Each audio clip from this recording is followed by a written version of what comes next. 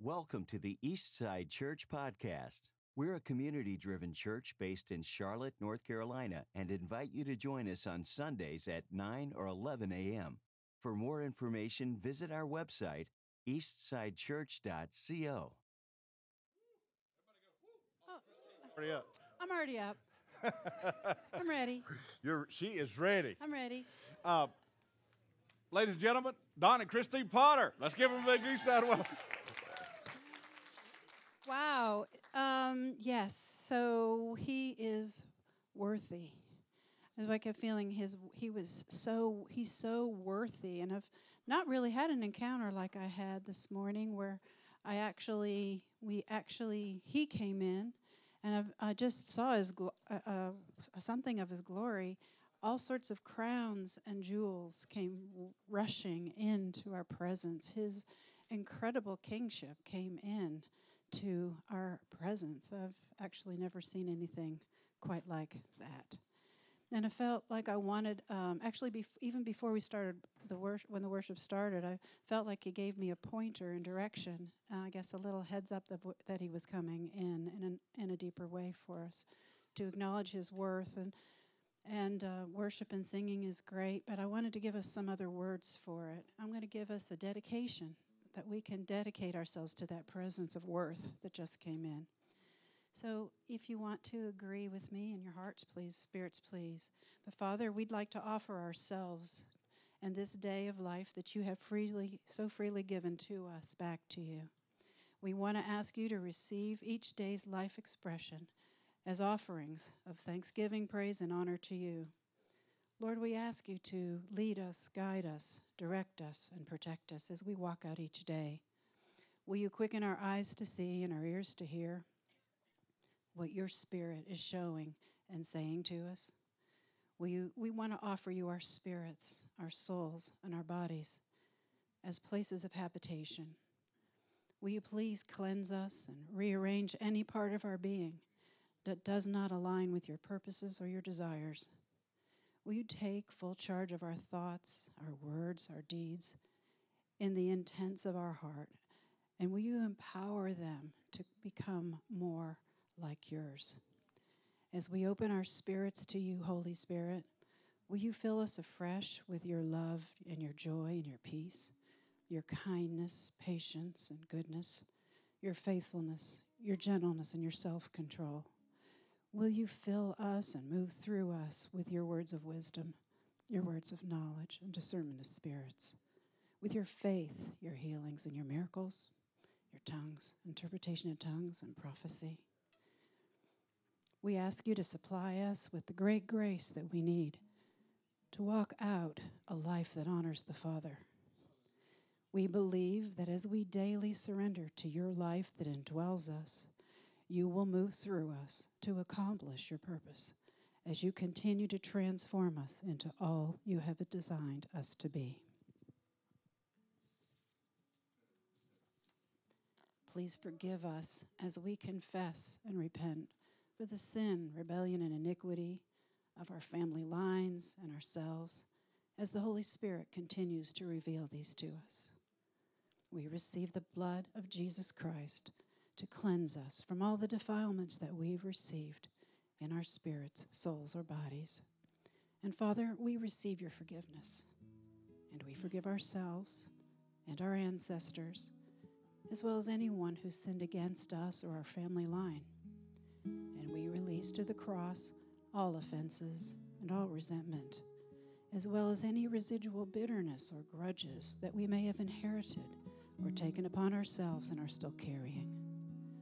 Lord, will you please renew our minds and cleanse and reformat our brains and any other organs or systems of our bodies that have been or are still being affected by these sins, rebellions, or iniquities.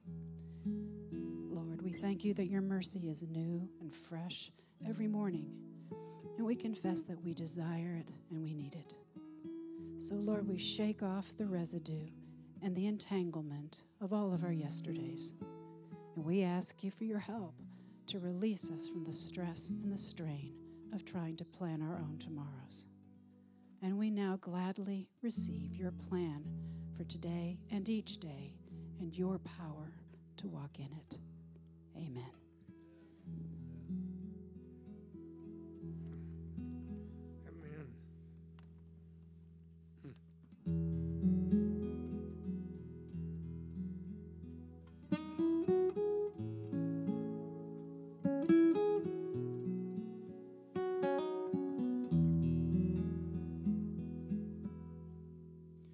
Great is thy faithfulness.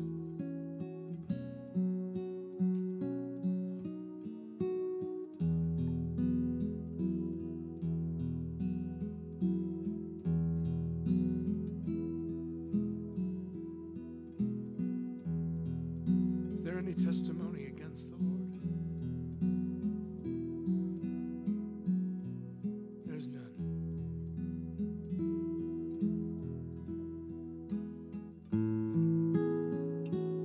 Oh God, my Father, there is no shadow of turning with thee. Thou changes not, thy compassions, they fail not. Thou hast been, thou forever will be. Anybody find that is good news yet? Great is thy faithfulness. Great is thy faithfulness. Morning and morning, new mercies I see.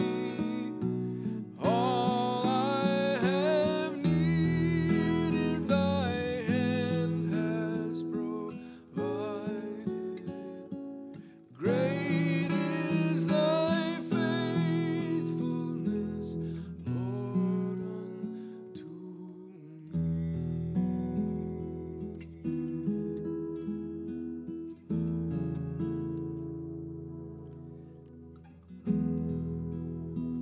This is for those who feel somehow God has betrayed you.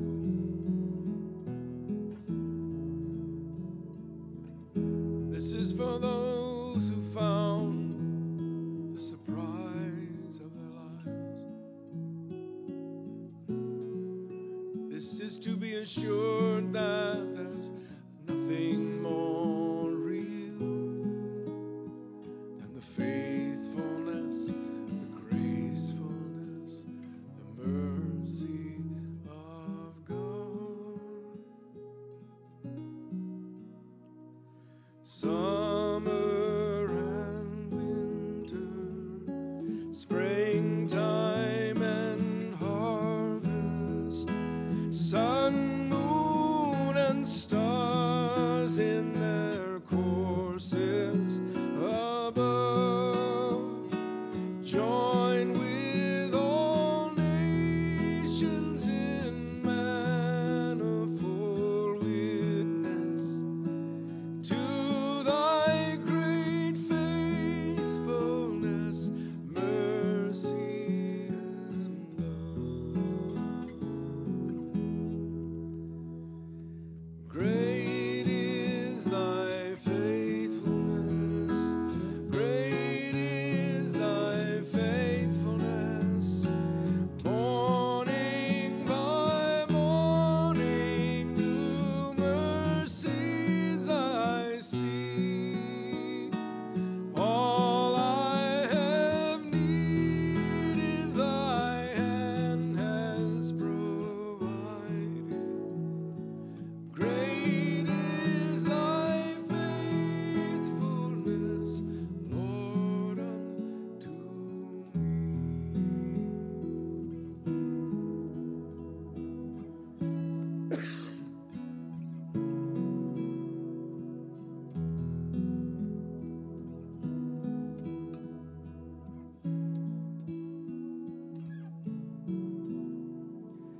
Each of us feel we have a unique relationship with God.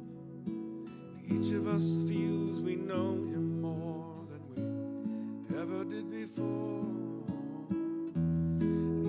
just thinks there's nothing could go wrong in my life, 'cause I know the master of us all.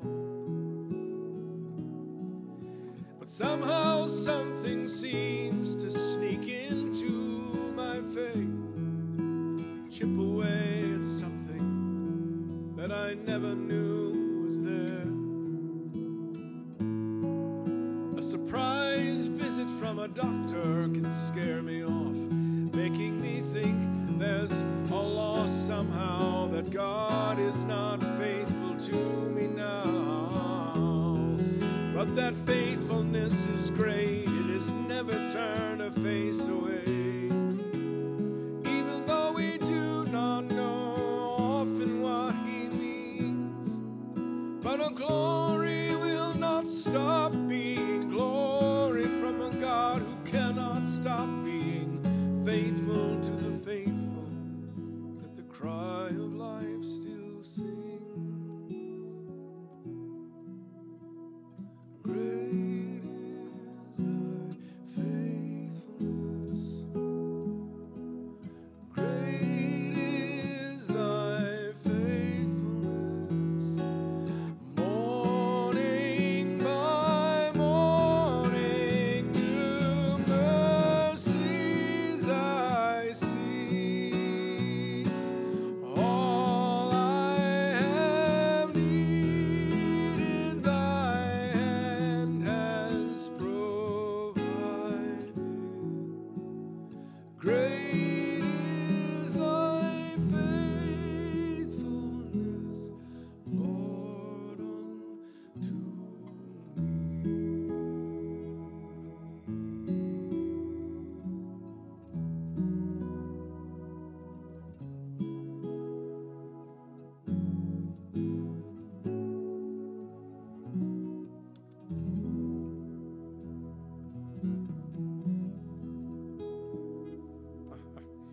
You know that song?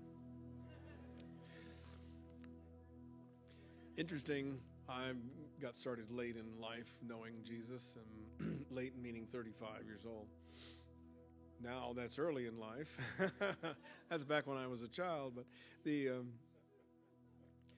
something about songs, always, they were all new to me. That was a brand new song to me. So I didn't have history with which to back up what I thought was cool, nor did I have any nostalgia to trigger, because it wasn't there. Does that make sense? So it was just a new song. So it allowed me to hear things for their anointing's sake, not their history. It wasn't their tradition that triggered my heart. It was the anointing or the presence of God that was incredibly faithful to come when something like this is sung. So what happens to us, in which we haven't maybe known before, is the anointing isn't captured by the song. It's the one whose life it cost to write it. He's ministering to the person that it cost this much. Can you imagine the person who wrote this, what was going on in their lives? You can count on it. It wasn't because life was going perfect. You can put that in the bank. It wasn't the perfect of life that made him write this. It was probably anything but that made him just say, I am going to tell my God exactly what I know he is, and that is faithful. It's good. What do you think? All those many years ago, when I was young, I noticed that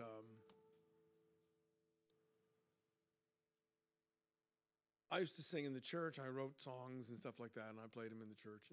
And because it was not churchy, it was a long time ago, it really upset a lot of people. Anybody know what I'm talking about? How much change do you think has taken place in the last 35 years? A little bit of change, don't you think? Do you think it's for the better? Anybody? I think probably it is. Even though that song was long, long ago written, it was still not written except for the anointing that it called in and of itself of the person who wrote it. And we sang it, and when we could probably feel it, and we could probably sense something. But did we walk in the freedom to sing what was on our hearts? Which David did. David sang what was in his heart. Some 49 times in the Psalms, he was complaining. Where are you, God? I've been crying all that on the couch. You must have abandoned me. I don't know what the heck I'm doing next. But I will yet praise your name. I will yet shout your name. I will lift my voice again. And I will hear you and I will see you. And I'll know your promise is true. And nothing can change what I feel about you, God. You are Lord forever.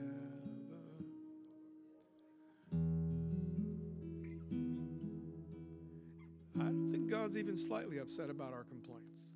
He's just worried that you leave it there. And David never did. That was the good news. He could complain all he liked, but he never left it there. He always finished it. I do have a hope in my heart. And that's the one thing Satan cannot, or anything that has to do with darkness, can steal from you, is the hope that's in your heart. You can slap me around, but you can't steal this hope that's in my heart. The hope of glory, Christ in me, the hope of glory. Ah, glory, glory, glory. What do you think glory really looks like? A beaten person victorious, that's glory. Let's see. When God begins to show you his actual presence. Anybody know what I mean? So I'm bumbling away in the church, and I'm trying to be cool, and they were a church that had a real bent towards Israel, so I'm constantly writing something that they like, hoping that they'll hear me and see he's one of us. Oh, God, help me, I don't know how to write what's in my heart when I feel their hearts so loud. So, you're not hard to feel, that's the problem. You are not hard to feel for someone who listens and feels. But what's really got to happen is we have to feel God for this hour. And so the people who escape all of that and manage to make it through. So I went through all my changes, and I made them happy. They were happy for a time because I did what they liked. Anybody? No? And then one day I came in. You know, and I started, what you playing there, buddy? I'm not sure yet. It might look like warfare when it's all over. What war are you talking about? And so all of us had their moments in time, and so the first time I played a shuffle in the church, it was an out-and-out sin. That's a shuffle. Anybody find that a groove? I do too. But you cannot do the two-step to this. So many were upset. We can't do what we do to that. Maybe God wants you to do something different. Maybe God wants you to change your mind. Maybe God wants an expression he's never seen in your life. Maybe God's looking for a way to break through this crust. Try to make a life out of what you do, and maybe he must shout in your ear until you can't say enough. Call on your life until you have new love. Call on your sister and your brother to be free and unbound in the Spirit of Jesus. Be hallelujah, hallelujah, Lord. Praise to you, Jesus, hallelujah, Lord. We're shouting the name of the God who has not stopped shouting mine since the start. How do you think they read the names in the Lamb's Book of Life? I'd like to call Don Potter now. Or do you think someone's going, Don Potter, get up here! That's what I think it's about right there. It's your time! Come up here and get near the King! Come near the Father! He wants to hug on your face for a while! That's what the Master of the universe, that's who is great in faithfulness. The one who will not just whisper your name, but the one who will shout it at the top of his lungs until the earth shakes because his children are being called by name.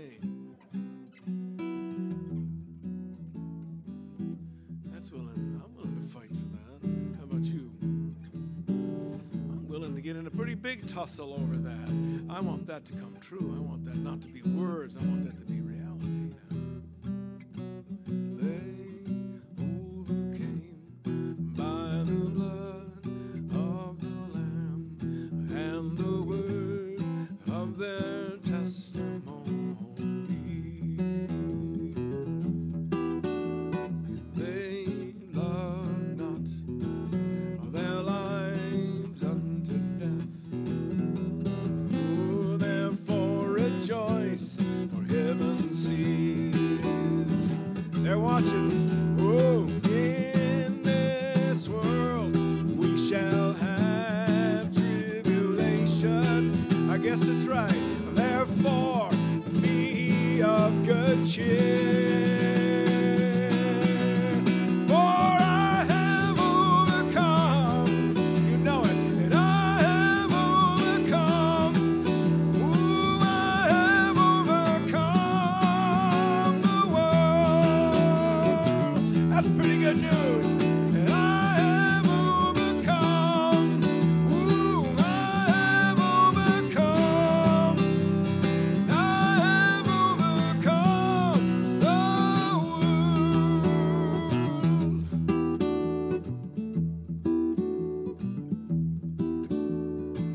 Fire of God is breaking out now. He's looking for someone to light up. Looking for the lives to be full of His grace, and His power is not gonna come back without having His fullness of the word. It does not come back void. It always has power when He releases it. And when we shout out the name of Jesus Christ, His faith rises higher and it rises in me. So I see kingdom coming, and I see the power of God. I see there is something great that we're about to make our own. I see, I see.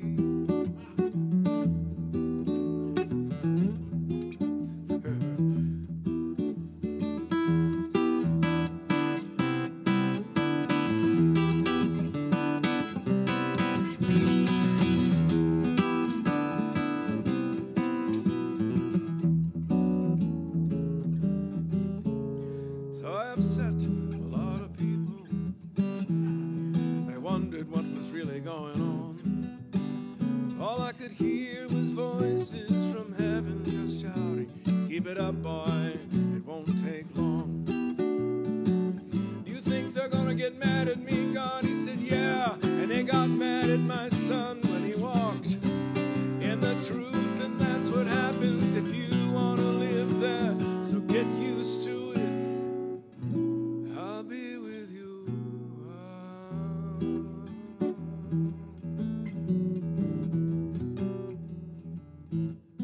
So my man-pleasing spirit was put to death. A knife right in the heart, God said.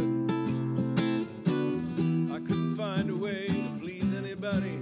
As long as God was happy, I was finding my groove. Oh God, I find out He really likes the shuffle. I don't know why. They usually play it in a nightclub. That's probably why God really likes it.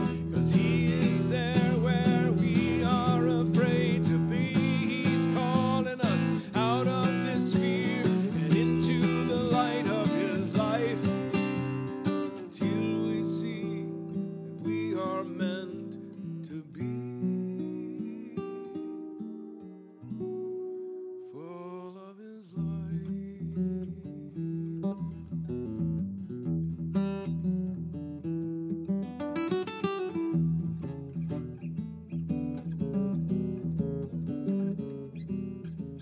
First time I played a lick in the church, that was terrible. I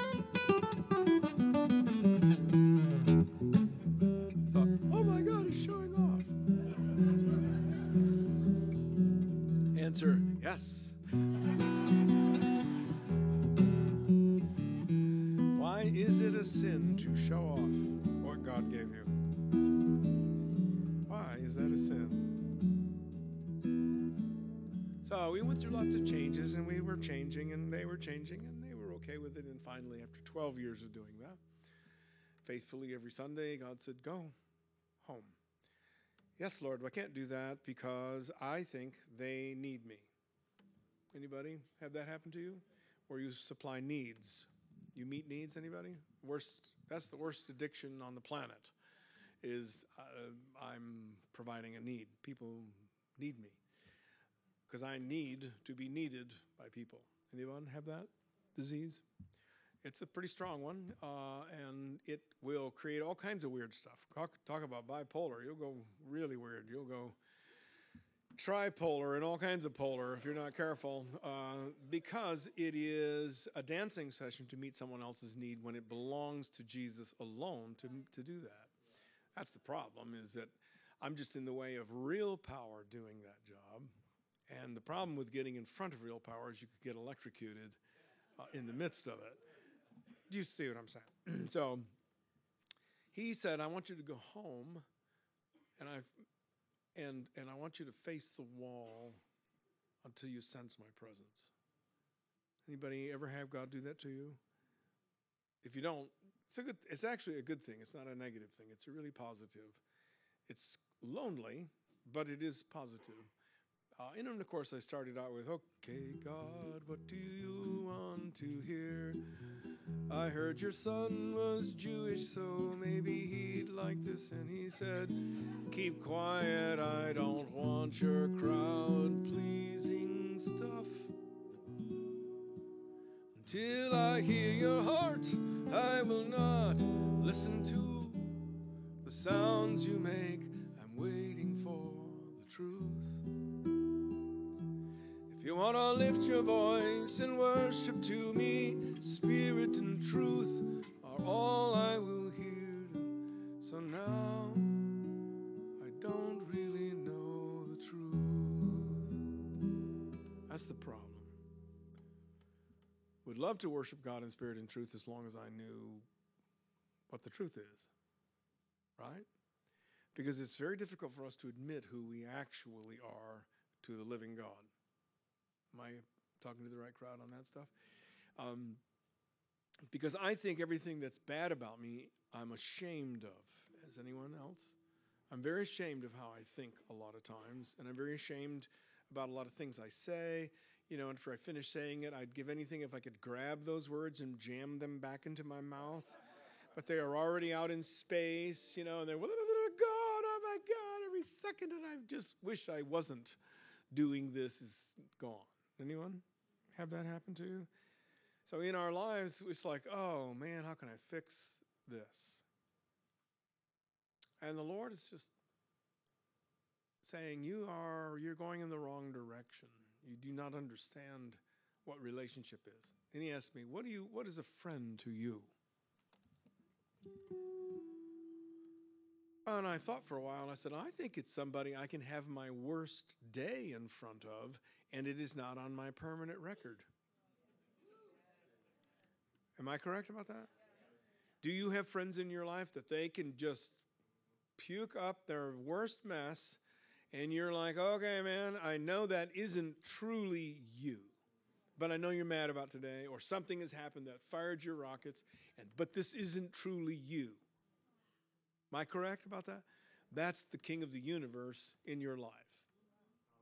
You can be doing all the worst things imaginable, and he's going, that is not you. And I know it's not. And so that's what the strain, and somebody wrote this, and I can't remember who it was, somebody really smart, but there is a strain between here and heaven. And the strain is very, very important because it's pulling on us to his presence. And we got our brakes on, our little sheepy heels are dug in, you know, and there's little 4 tracks in the dirt as we slide along, being drawn to the master of the universe. We want it more than we want to live, but I just don't want to be exposed for the scuzzball that I often can be. Correct?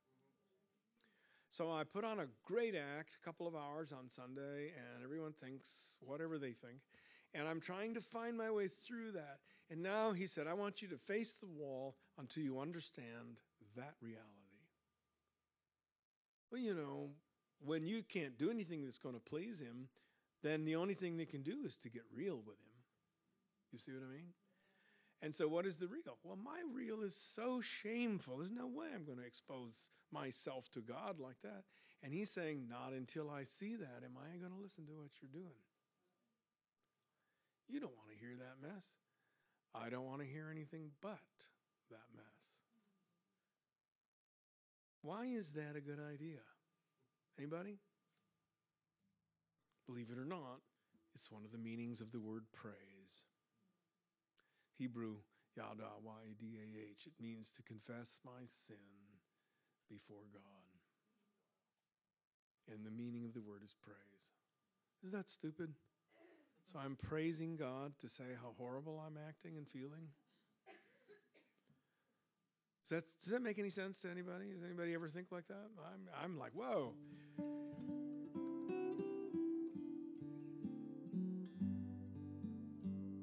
So we avoid church, we avoid stuff because I don't want to be convicted. Correct? You don't have to go to church to be convicted, trust me. God can find you outside of the church. He often looks more fervently outside than he does inside, if you will. And so he'll find you. If it's up, if it's your day for conviction, guess what? He'll find you and he'll drop his Holy Spirit on your forehead and then you're changed. And you can like it or not. What are we going to do with the conviction that's coming? Anyone have a plan? You know what revival looks like? It's not a handsome, it's not a beautiful thing. We so love you, God, as I puke all my sins. And everything about us is just a wreck on the floor. We are a wreck. It's blubbering, it's long, snotty stuff. And that's what revival looks like. And there's Charles Finney, one of my favorites, in one of his books. He said, this was a good revival. I saw a Baptist pastor, a Methodist pastor, and a Presbyterian pastor all screaming in tongues, laying on their face in the dirt, just crying out to God to forgive them. He says, good revival today. How is that good? You see what I'm saying? How is that good? And yet here we sit waiting for that moment to rage through here like a fire and put us where? Right on our face. Why? I'm not sure why, but it isn't going to stop, and it ain't pretty. Does that make amazing sense to you? Did to me. At any rate, I spent time at the wall, and I wanted a lot of things, and I wanted to do stuff for God, and I hoped that he, would like it. And I spent a year doing that. After 6 months, we had some fascinating, weird things were happening, like dancing on the wall. There was dancing there. Okay, the wall's dancing. That's good. Thank you. I see stuff.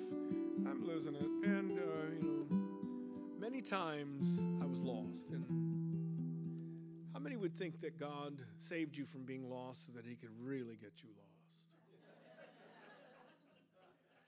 From the time that you were lost and you couldn't find God, and then you find God, and he says, now you were really lost, but you're lost in my love, and you're lost in that power of the presence. You know what I mean?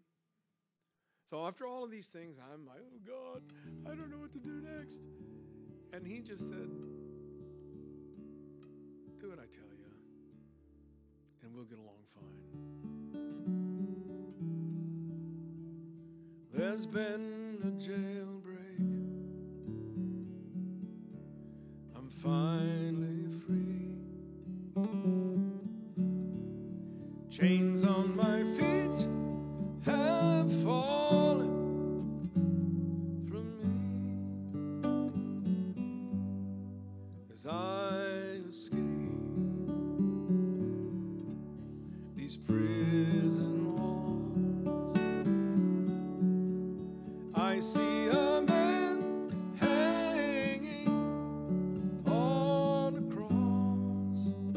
He paid the cost. Now I'm a prisoner.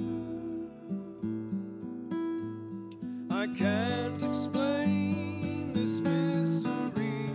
I'm a prisoner.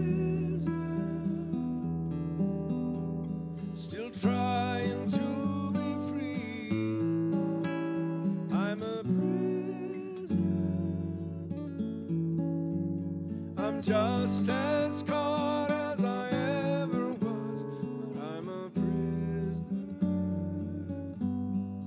of love.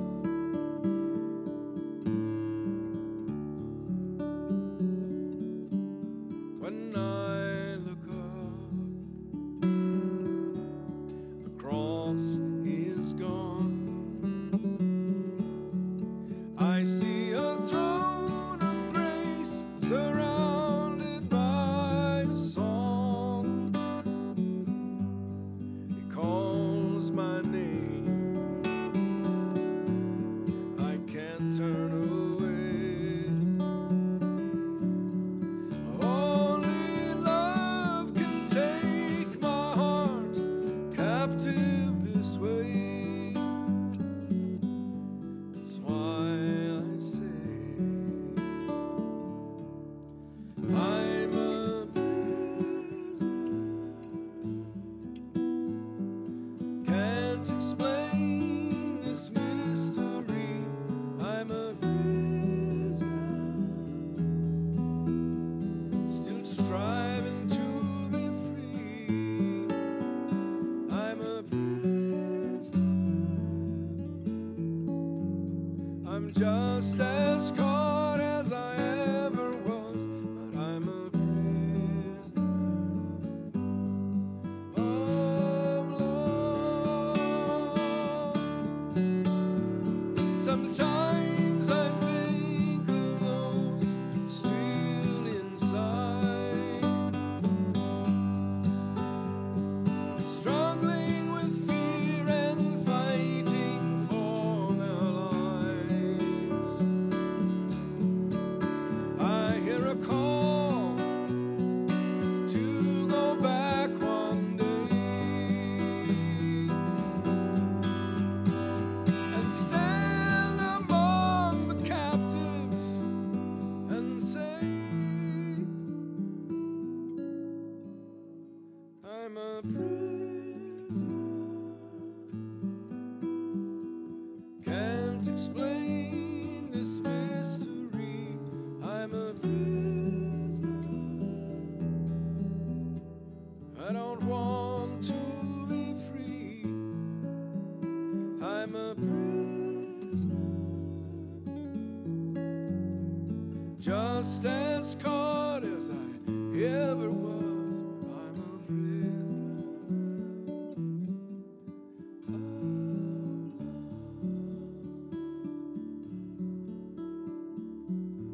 Want to sing it with me? I'm a prisoner. Can't explain this mystery. Can't explain this mystery. I'm a prisoner. I don't want to be free, and I don't want to be free. I'm a prisoner, just as caught as I ever was. I'm just as caught as I ever was, but I'm a prisoner of love.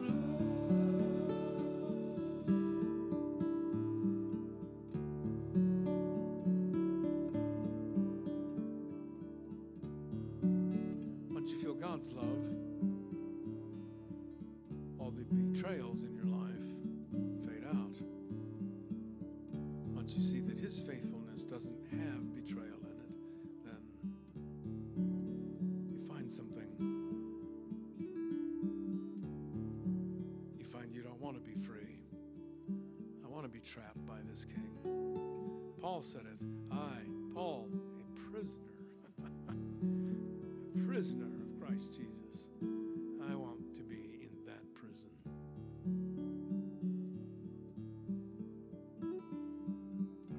Anyone? Prisoner of love, yeah.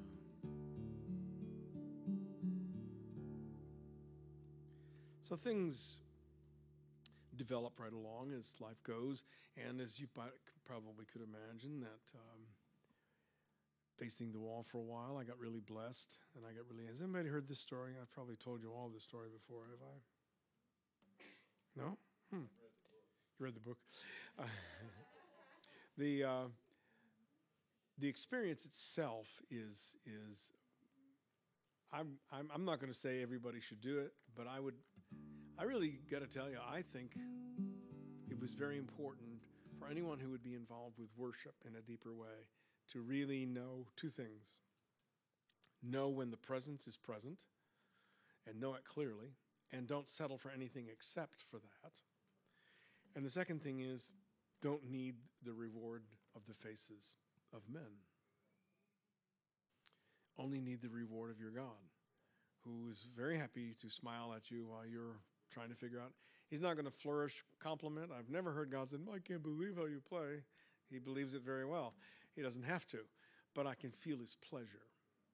And that's the part that I was seeking, and that's what I wanted in my life. And being in the music business is another word for being in the recognition business. I'd like to be recognized by someone. And what winds up happening to us is that we don't wind up getting the recognition we want, so we fight for it. And then we gain a certain amount of recognition, and then we fight to keep it. That's even harder, because all you wanted to do is be recognized. So here's a little secret to that. When Jesus went into the wilderness, anyone feel like you're in the wilderness at this point in your life? Anyone? Good, you're all saved and safe. In the wilderness, those are lessons for us, because we think they're for Jesus. They're really for us. The first lesson is, who's your provision? The second lesson is, Satan led him to the pinnacle of the church. Isn't that interesting? The devil takes you to the top of the church. The Holy Spirit takes you to the wilderness. Yikes. What is this all about? You see what I'm saying? And then the third one, the enemy goes around and says, I'd like to teach you a lesson about how to rule the world. You can do it if you recognize me. He uses the word worship. We use the word worship. But in the real translation, the word is recognize me. In other words, count me as special. Isn't that interesting? So right at the heart of the very thing we strive for the most in this life is to be recognized, right at the very heart of it is a Satan-led concept. Just like climbing to the pinnacle of the church is led by the enemy and not by God. Isn't that funny? Remember the scripture about God promoting who he would promote and not promoting who he would not promote? That means if you get to the top, that had better be God-led. Understanding that? How's that feel? I used to hate that one. I used to think, can I bypass that one, God? Can I have a different way? So one time I began to complain. Anyone? This is hard to follow you, Jesus. I know I asked this question a lot. You found him to be harder to follow than you thought. Anyone found that? I often say I think he's crazy because he'll go right into the worst places on the planet and ask you to go with him. Are you crazy? But there he is. He's in those horrible, horrible places, and he said he would do that. So this is not a big surprise. So I used to go through my changes, and I would finally one day I got into this thing with the Lord because I'll try to tell you about this. I was talking to the first guys about it today, about the connection between heaven and hell, and earth. Heaven and earth, not heaven and hell. The connection can't be really broken, but it can be misunderstood or mistranslated. And so that connection between the two places is really quite wonderful. I'd like to see it and feel it more regularly if I could. So how he kind of turned me onto this is,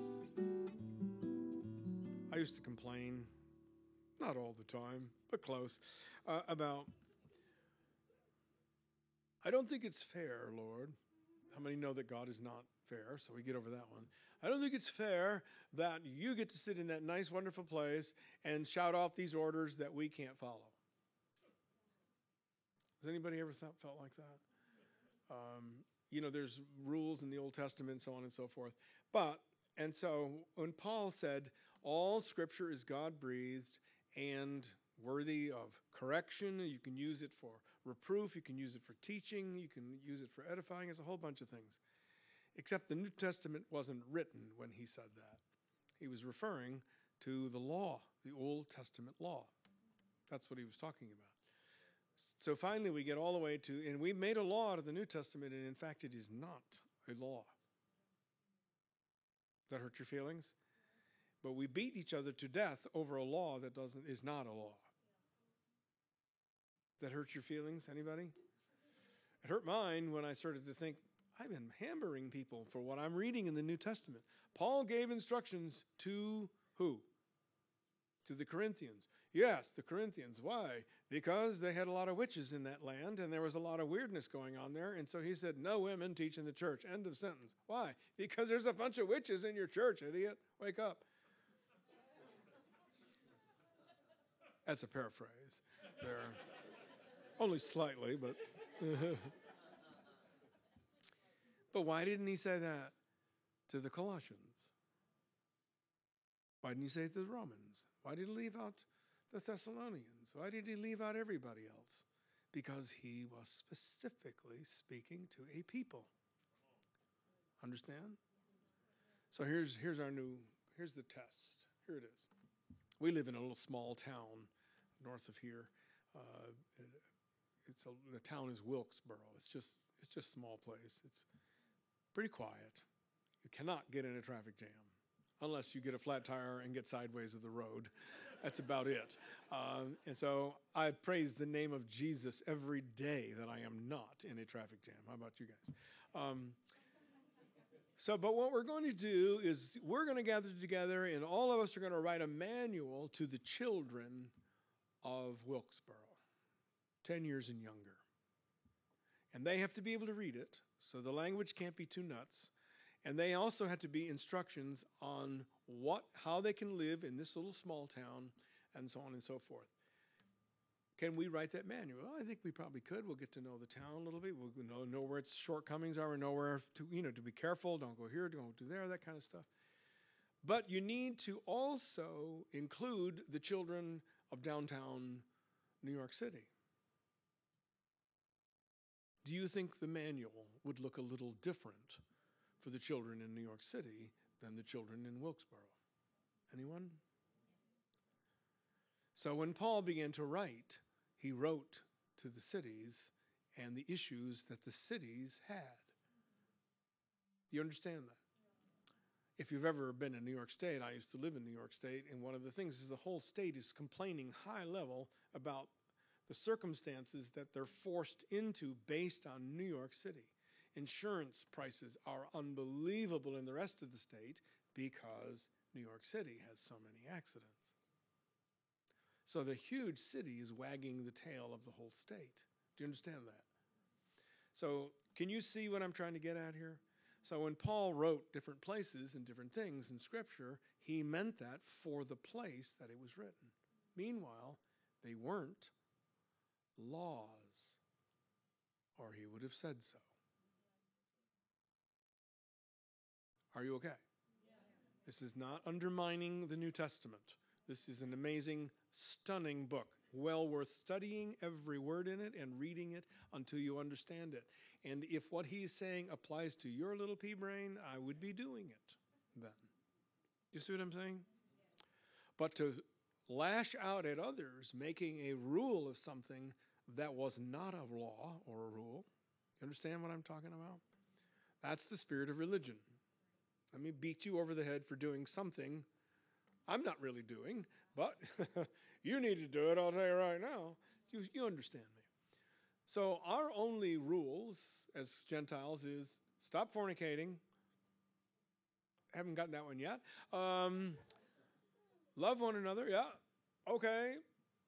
Don't got that one yet either. That's good. That's pretty good. And don't eat food sacrificed to idols. I don't even know what that means, so...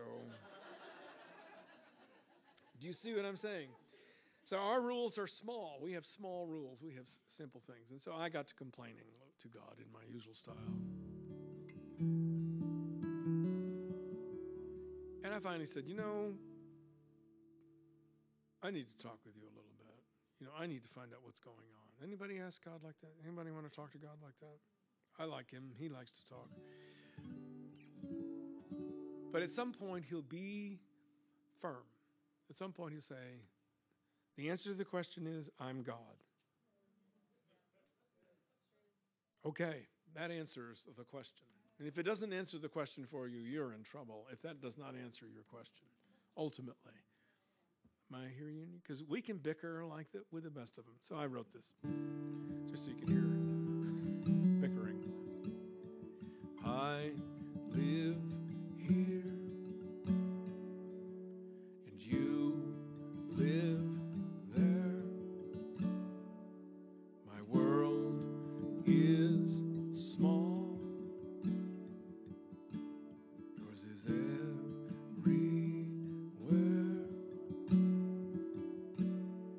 My thoughts are big, but yours are vast. I think I hold a grudge, but you forgive the past. I think I'm God, but say I'm not. You really are, and boast of it not.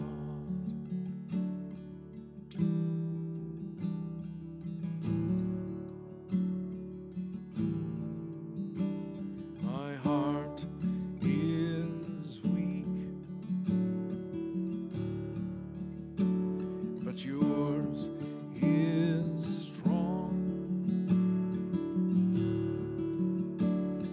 I do not love those who do me wrong,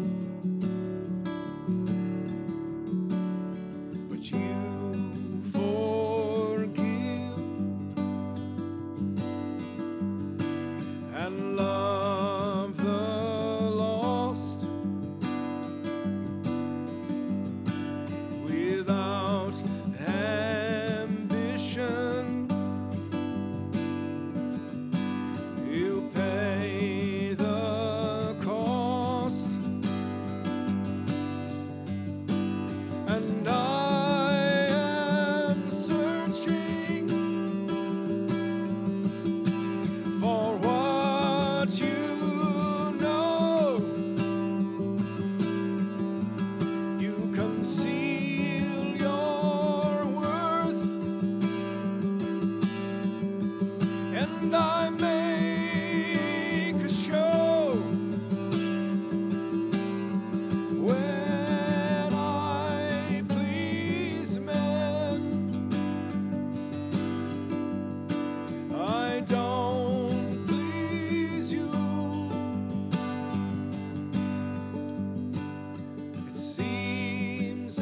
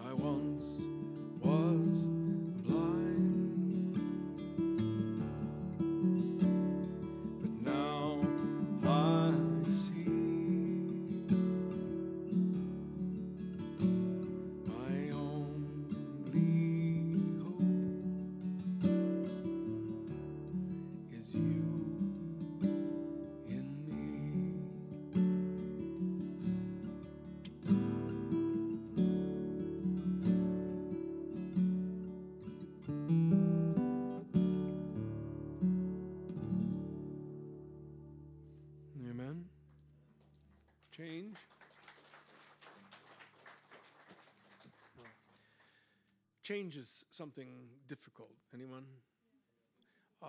Once I got a habit pattern going, especially one that makes me look holy, I'm not going to want to change that habit pattern anytime soon. So I want to hold on to that, and yet I still have a God that's looking for me to worship him in spirit and in truth. That's still in our lives. So my truth has to come out, whether I want it or not. And so the first time I started letting truth out, especially in the church, it was offensive, because we don't do that around here. And so the problem with all of that is that is closing the door to that movement towards revival.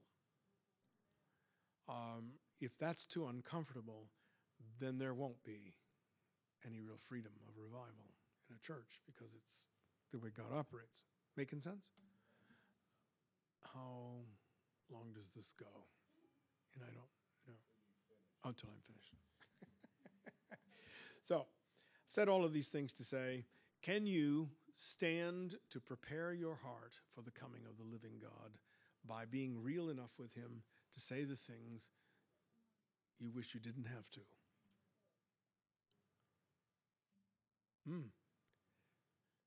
If a people can find their way to doing this, the gate opens, swings wide to the power of the redeeming power. Actually, it's really what actual reformation is, which is what he's doing. In truth, he's not actually starting a revival. He's reforming us so that our hearts are his heart for what's really coming. Sense? And I always say, oh, God, I want your heart. And he's saying, are you sure you want that? You want to spend the night weeping at the top of your lungs?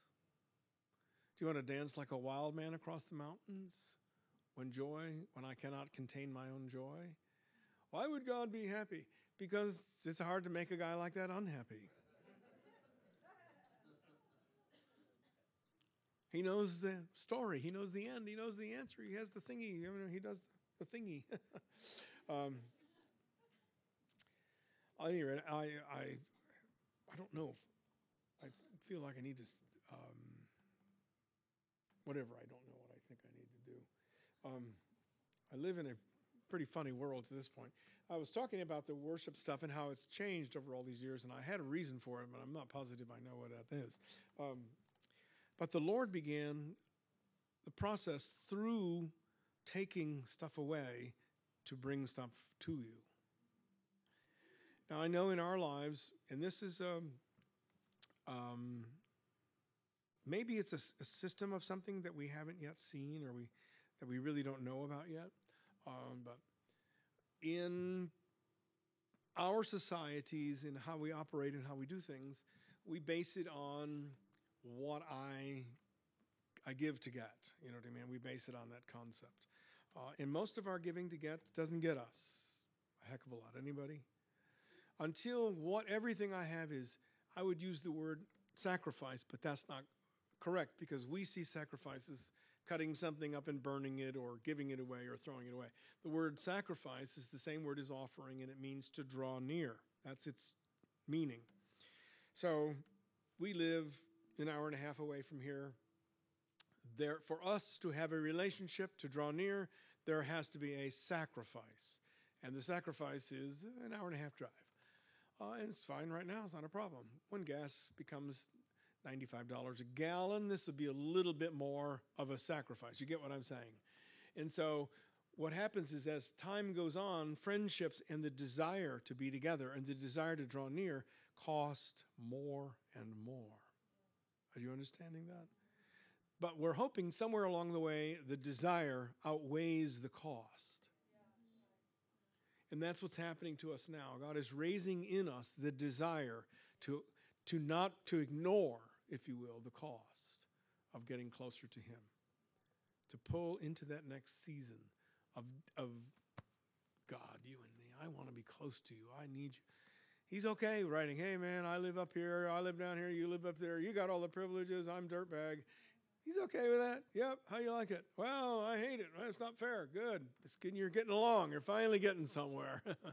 It wasn't meant to be fair. It was meant to grow you up. God is, and this is a funny word, God is not trying to make you happy in this life. He's trying to make you holy in this life. It has nothing to do with making you happy. And this is a funny word, and I say it all the time, so pardon me if I'm hearing me repeat it, but Jesus said, I'm the light of the world. Anybody heard that before? The world means cosmos. That means he's the light of the universe, not just this world. He's the light of the universe. But that word is translated, when you're looking at me. Am I making sense? And anyone who's looking at me comes out of darkness. The word darkness means unhappiness and ruin. Isn't that funny? So anyone who's looking at me comes out of ruin and unhappiness. But there is no opposite word for unhappiness in Scripture any more than there's an opposite word for sin. We have no opposite. Sin and sinless. The word sinless does not exist in Scripture. Did you know that? You guys aware of that? You knew that. I told you something. I thought I told you something you didn't know. Sin means miss the mark. We say that a lot. But also including in the definition of sin is to be without a share. Anyone ever felt you were on the outside looking in? Being without a share. You weren't a part of the what? The cool gang. Or you weren't a part of something. How many's ever felt that in your life? I mean, right, that's this far away from jealousy. Those two little honeys are close together. And so what happens to us is that when I feel like I don't belong somewhere, am I making any sense? This would take 17 hours for me to explain this really well. But what happens in our lives, and this is what we're facing here now, is oftentimes something in our youth or our young lives creates a feeling of not being included or having a share or being a part of something. Somewhere in our young lives, until we reach this resentment, well, screw the whole thing in our attitude, and I don't care, whatever happens, and we throw it in the wind. We throw that one tiny, tiny concept is, where do you hear you are a part of something and you believe it? Am I making sense? And so we have sin, which really, for the most part, means I don't have a share and I have now missed the mark of my life because I felt like I didn't belong somewhere. Right? Jesus comes along, I paid for you, I bought you. You belong to me. There's your belong. How come I belong to you? I paid for you, that's why. I paid a high price for you too. Not only did he pay a high price, God paid a high price to give his son to pay the high price for us. We got two who have an incredible high price paid, and the third is here guiding us to that understanding. Making sense? And so now we have this amazing thing called the salvation of the man. That Jesus gives the message, he delivers this message, and now we're trying to figure out how to belong. Am I making sense?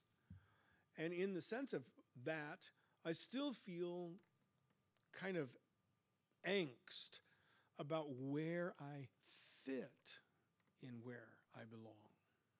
Ready, making sense? And so we got God who says, I made the Sabbath for you. I didn't make you for the Sabbath. What the heck does that mean? That means I made this experience to fit you, not you fit it. You're not intended to fit into this. So stop shape-shifting and think that makes it work for you. Understand what I mean by that? Stop trying to fit this. You're not made for it. I made this to fit you. But I don't know who I am. Hang around long enough and you'll accidentally discover who that is. Do you see the point? Thus the concept of the gathering. So that you can eventually, that sounds like fun. So eventually, the gathering becomes an identity mark. Do you see what I'm saying? I'm flying through life. Did you ever hear the scripture, Jesus? He comes along and he said, the wind comes from the east or the west, and it comes, nobody knows where it comes from and nobody knows where it's going. And so it is with those who are born of the Spirit. Do you remember that scripture? I liked it. I thought it was great. I've studied some of that. I got into looking at it, and I'll cut to the chase. It simply says, What he's really saying is he's saying the Spirit has an intent for moving you. That's what that means. He's not just arbitrarily flipping through space. And I'm free in the Spirit, so I don't know what I'm doing or where I'm going. The truth is that's not true at all. The Holy Spirit has an absolute intent for what he's doing in your life. And one of the things you'll discover is God is a God of intent. I love the Bible. I love every word I've ever read in it. I would read it 10,000 more times. But he said, I didn't give you this book. I meant to write it on your heart. I meant this to be in your spirit, not in your mind. That's a little slapper, isn't it? And I am the guy, I will be reading it. And I will be reading it until I look at Jesus, then I'll read him.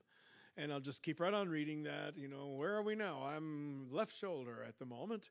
And, because he's readable. That's the good news.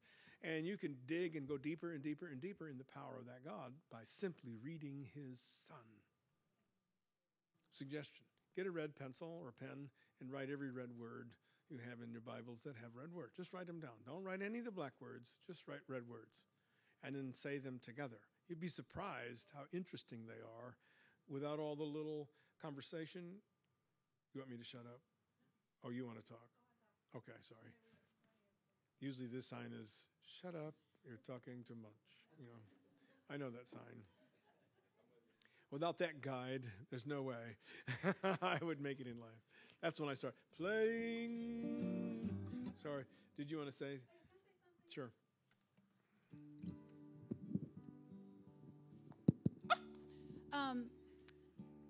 Husband-wife conversation, so hard, I don't want to interrupt on, but then I get something really good, and then I want to say it, and then I put it at the end, and it doesn't fit anymore.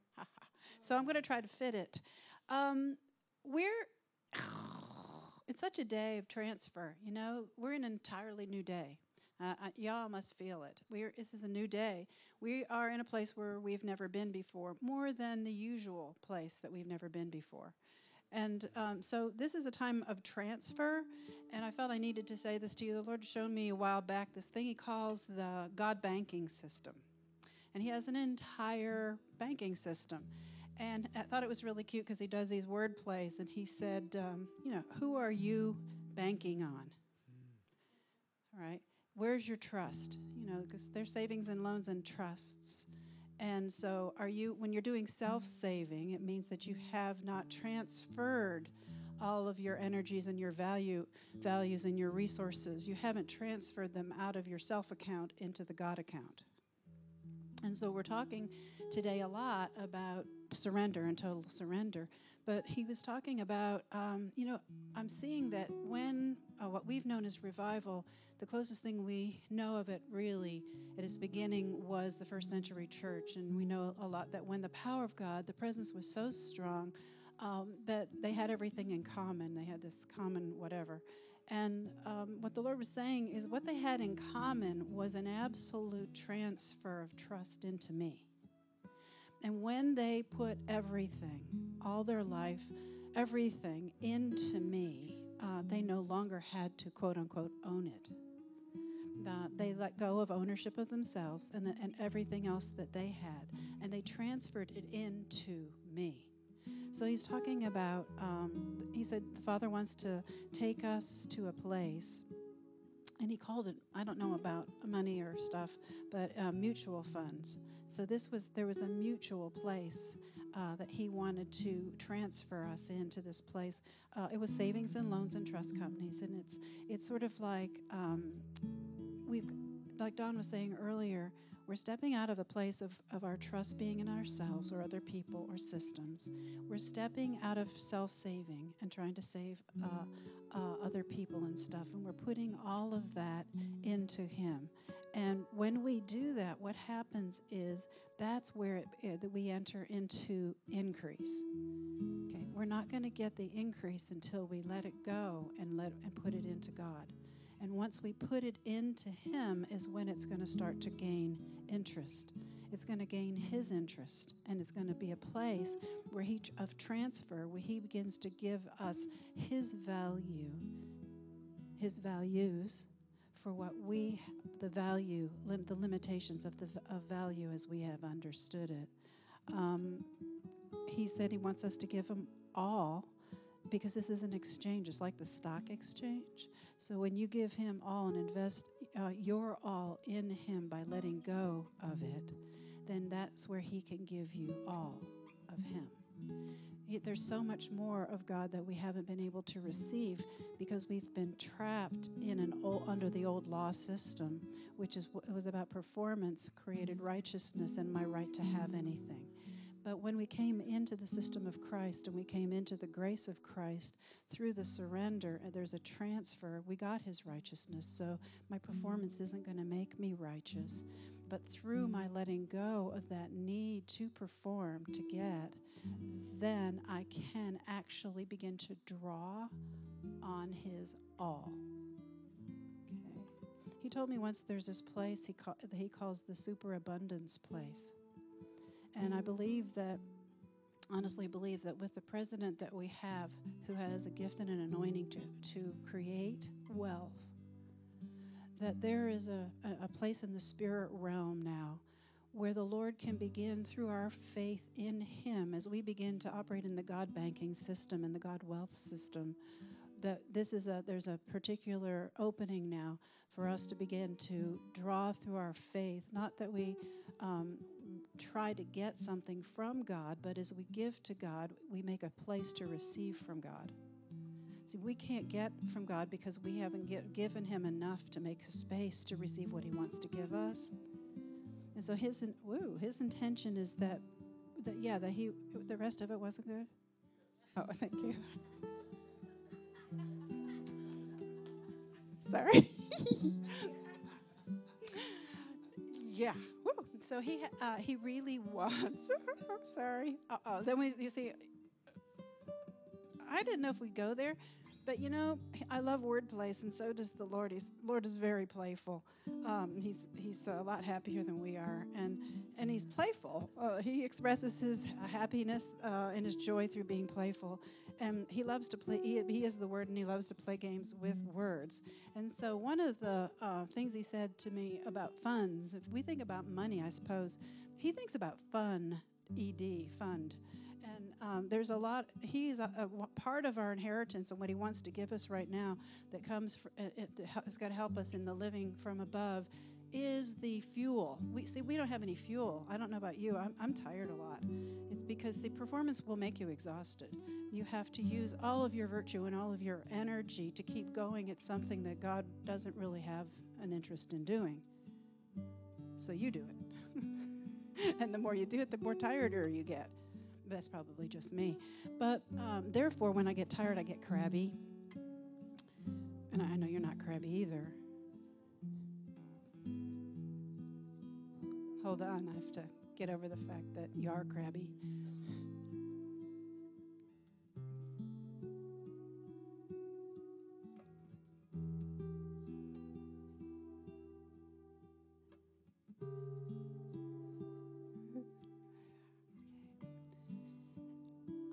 Our fuel is joy.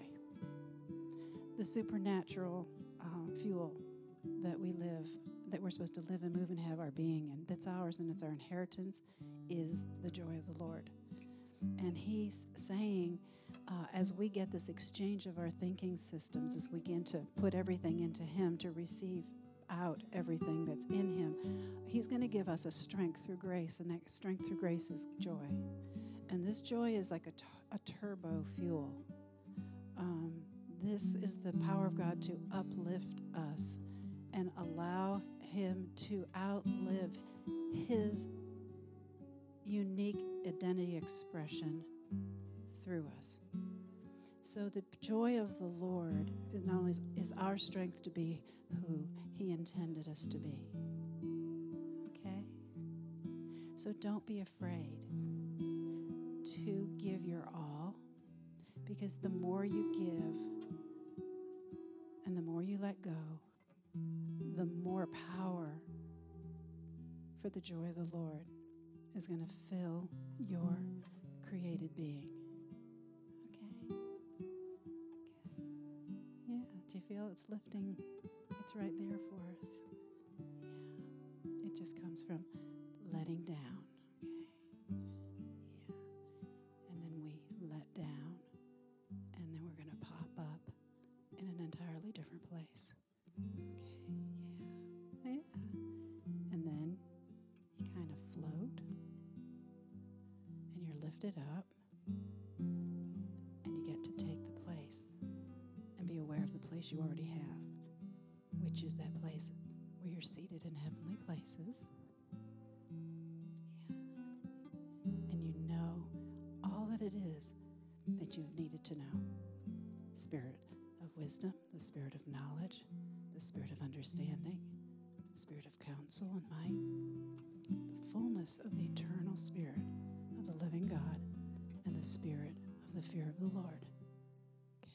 Saturating your spirit and your soul and your body, and releasing you now into everything that's already yours.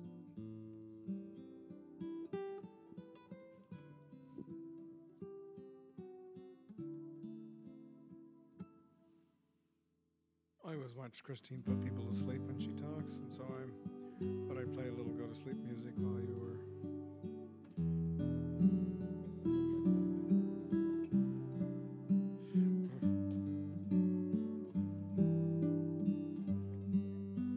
By the time she does spiritual alignment, you are sound asleep. It's good. It's a great rest. So much is going on at the same time, so we just take it easy on you for a moment.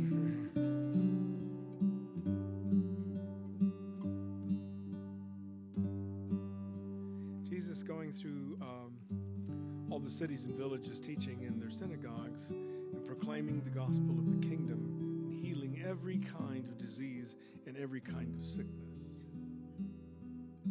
Every. Boy, I like that word, every, don't you? Seeing the people, he felt compassion. And because they were distressed, it means harassed, and they were dispirited, which means cast down beside themselves. They were like sheep without a shepherd. Isn't that an interesting word?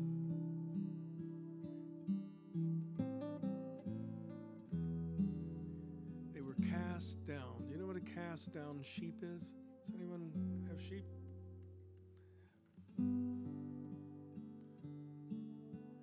When sheep get laying down the wrong way, their intestines get turned around. Intestines means intimacy, inmost parts. That's scriptural.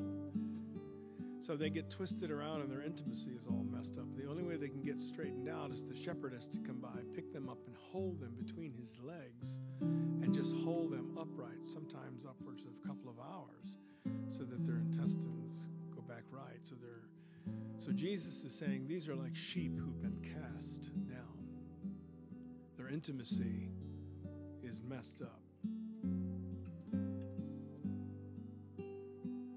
And they're sheep that have not had a shepherd that knew to hold them up and keep their intimacy in right alignment. Has anybody found that interesting? That's what he observed in the people. Does anybody think that distressed, that harassed, that anxious thing is anywhere around these days? Anybody feel like a cast sheep every once in a while, where your intimacy is unable to be activated? You know what I mean by that? And you just feel like, I don't have any more feelings. I don't feel, so don't talk to me about feeling God. I can't feel anything. Anyone have that in their hearts and their lives? And it's not an impossible thing to happen to us. It happens to a good many people. But we have a shepherd that we're starting to learn to rely on. And don't be afraid if he grabs you up by the back of your neck and holds you straight up in the air and then wraps his legs around you to hold you standing up. And you're going to stand there frozen in place for a while, and that's precisely what it means to come aside with the Lord. Come aside with the Lord so that he will hold you up both sides, right and left, until your intimacy to all your intestines are realigned again to where they're supposed to be. Because that's the reason we don't feel things, is we're out of alignment in our intimacy.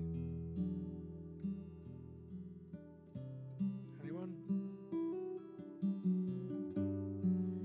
And then he said to his disciples, the harvest is plentiful, but the workers are few. Therefore, beseech the Lord of the harvest to send out workers into his harvest. That's Matthew 9. A few times later, he said that the angels are the harvesters. Isn't that interesting? So, why would he say that angels are harvesters? Anybody? Negative? No? Yes? Good with that one? Which kind of says that we are actually not the harvesters. Isn't that interesting? Anybody known that before? Did you know that before?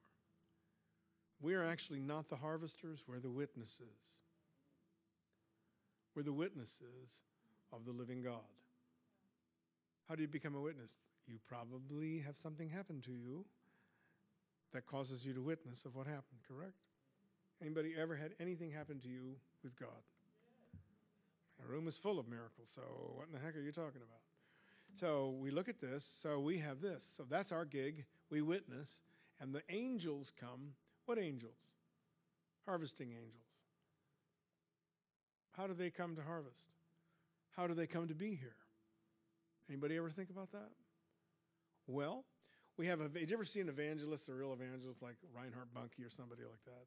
He's the kind of guy that gets up and says, blue cheese, and people fall on their face and get saved.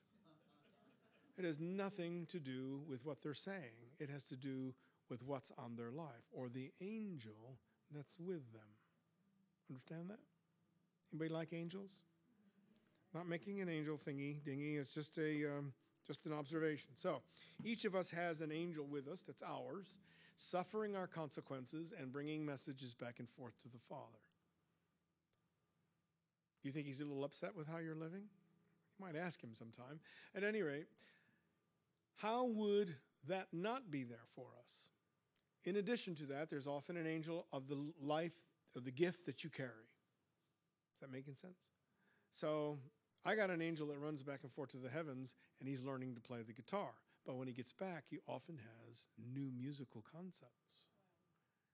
And I'm very often with him going, try this. I'm like, whoa, way out past my finger reach. Oh, nice chord, but my fingers hurt, And he will constantly bring new concepts, constantly. It's never not a new thing going all the time. How long have you played the guitar? 55 years. Is there something new? Absolutely. Every time I touch it, something new is coming. Why? Because I got an angel who came from the heaven and the most creative entity that's ever been, ever. It's got a new idea. And he's way out beyond my ability. Isn't that interesting? Anybody like that idea? But it requires being in communication with the Heavenly Father so that he can send an angel that will show you da-da-da. So how do we lose those angels? That's what I was going to get to so you could really feel bad after the end of this. How do we lose an angel that would call a lost person to salvation? Want to know? Are you curious about that? I was. But Jesus said, if you confess me before men, I will confess you before the angels of my Father. Isn't that a good one? Confess means agree. It means if you agree with me before men, I will agree with you before the angels of my Father. That's pretty cool. The messengers of the Lord. But if you deny me before men, do you remember that scripture? Then I will deny you before the angels of my Father. It's the angel thingy all the time. So it's about angels and it's about messengers. It's essentially, an angel is a messenger. The words deny, I got to look at all of this up, and the word deny, the first time he says deny, he says, if you deny me before men, that word means to cherish your own opinion above agreeing with Christ. It doesn't mean denying that he lives. It's cherishing your opinion. Anyone here got an opinion? That thing right there is a chokehold on the body of Christ called opinion. We are seriously messed up in opinion. Am I talking to the right crowd? All of us. I'm talking to me too. I'm not talking to you only. And I work daily to shut up about my opinion about that with which means nothing to anything ever on the planet. It means nothing. And I know I've talked to you about this before. It must be on God's heart to say it again. But so if I'm cherishing my own opinion, then the second time he uses the word deny, then I will deny you before the angels of my Father. That means when you call upon the Lord, those angels will turn their back on your prayer and treat you like you're dead. That's what that means. That's how you can pray your heart out and absolutely touch nothing, is because in the desire to live in your own opinion over confessing the Lord, we lose an angel that's in agreement with you until Christ says, no. He has denied my purpose enough through their opinions. Is that making sense? That hurt me real bad when I first really got that. And I went back to the Lord. I begged him. I said, I don't know what I've done. If I've done anything to drive the angel away from me, I want to correct that. And he said one time to Christine, why do you think you have to have an opinion about everything? Did anybody ever think of that?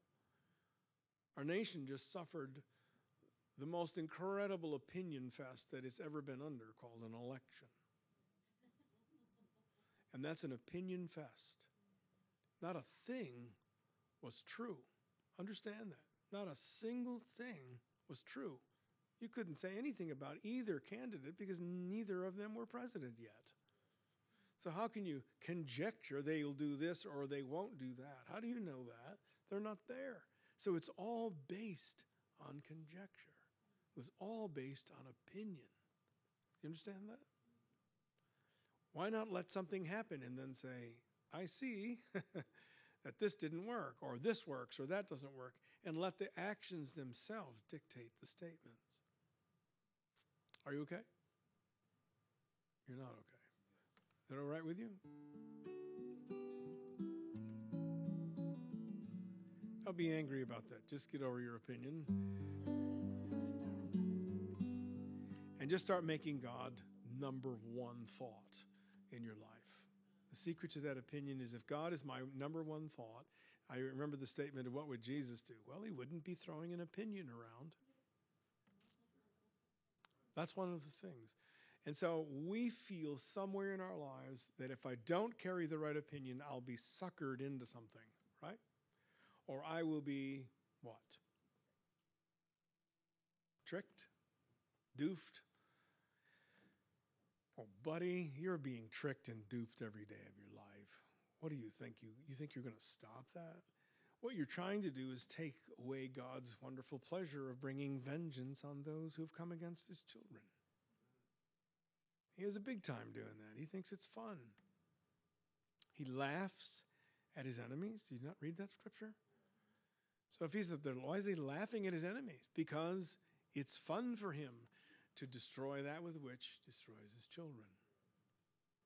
Jesus came, said, I came to destroy the works of the devil. That word destroy is very large. Smash up, bang it up real bad, pulverize till it doesn't exist. It's nice. No. Your lives still speak the heart of God. You're looking for the rest of the rest. There must be a time that you find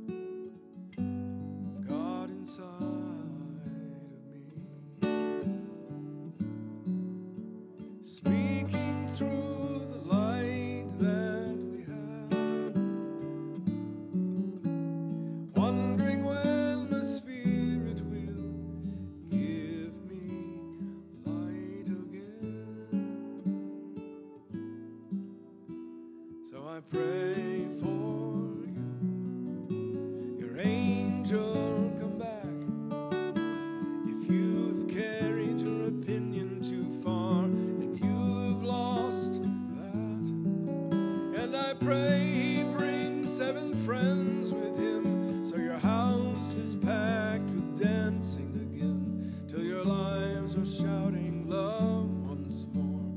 Christ Jesus, my Lord. Fill these houses to overflowing, these lives to abundant living. These prayers are full of righteous words, till we see you coming in the cloud shouts rising. God of grace taking his place on the throne of my heart.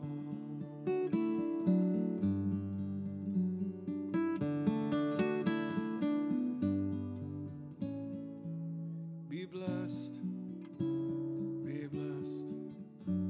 May the Lord make his face to shine. May he rest gently on your lives, and your dreams be filled with rhymes. And colorful days ahead, where all you know is real. For the Father of life has said, give me all you feel. Love, love, love. That's what he called us. And if God is love, then I've been made in his image. And I'm the image of love. I'm the image of love.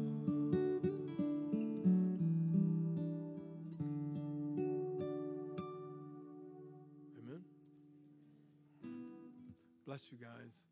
Thank you for your patience to hang here this Amen. long.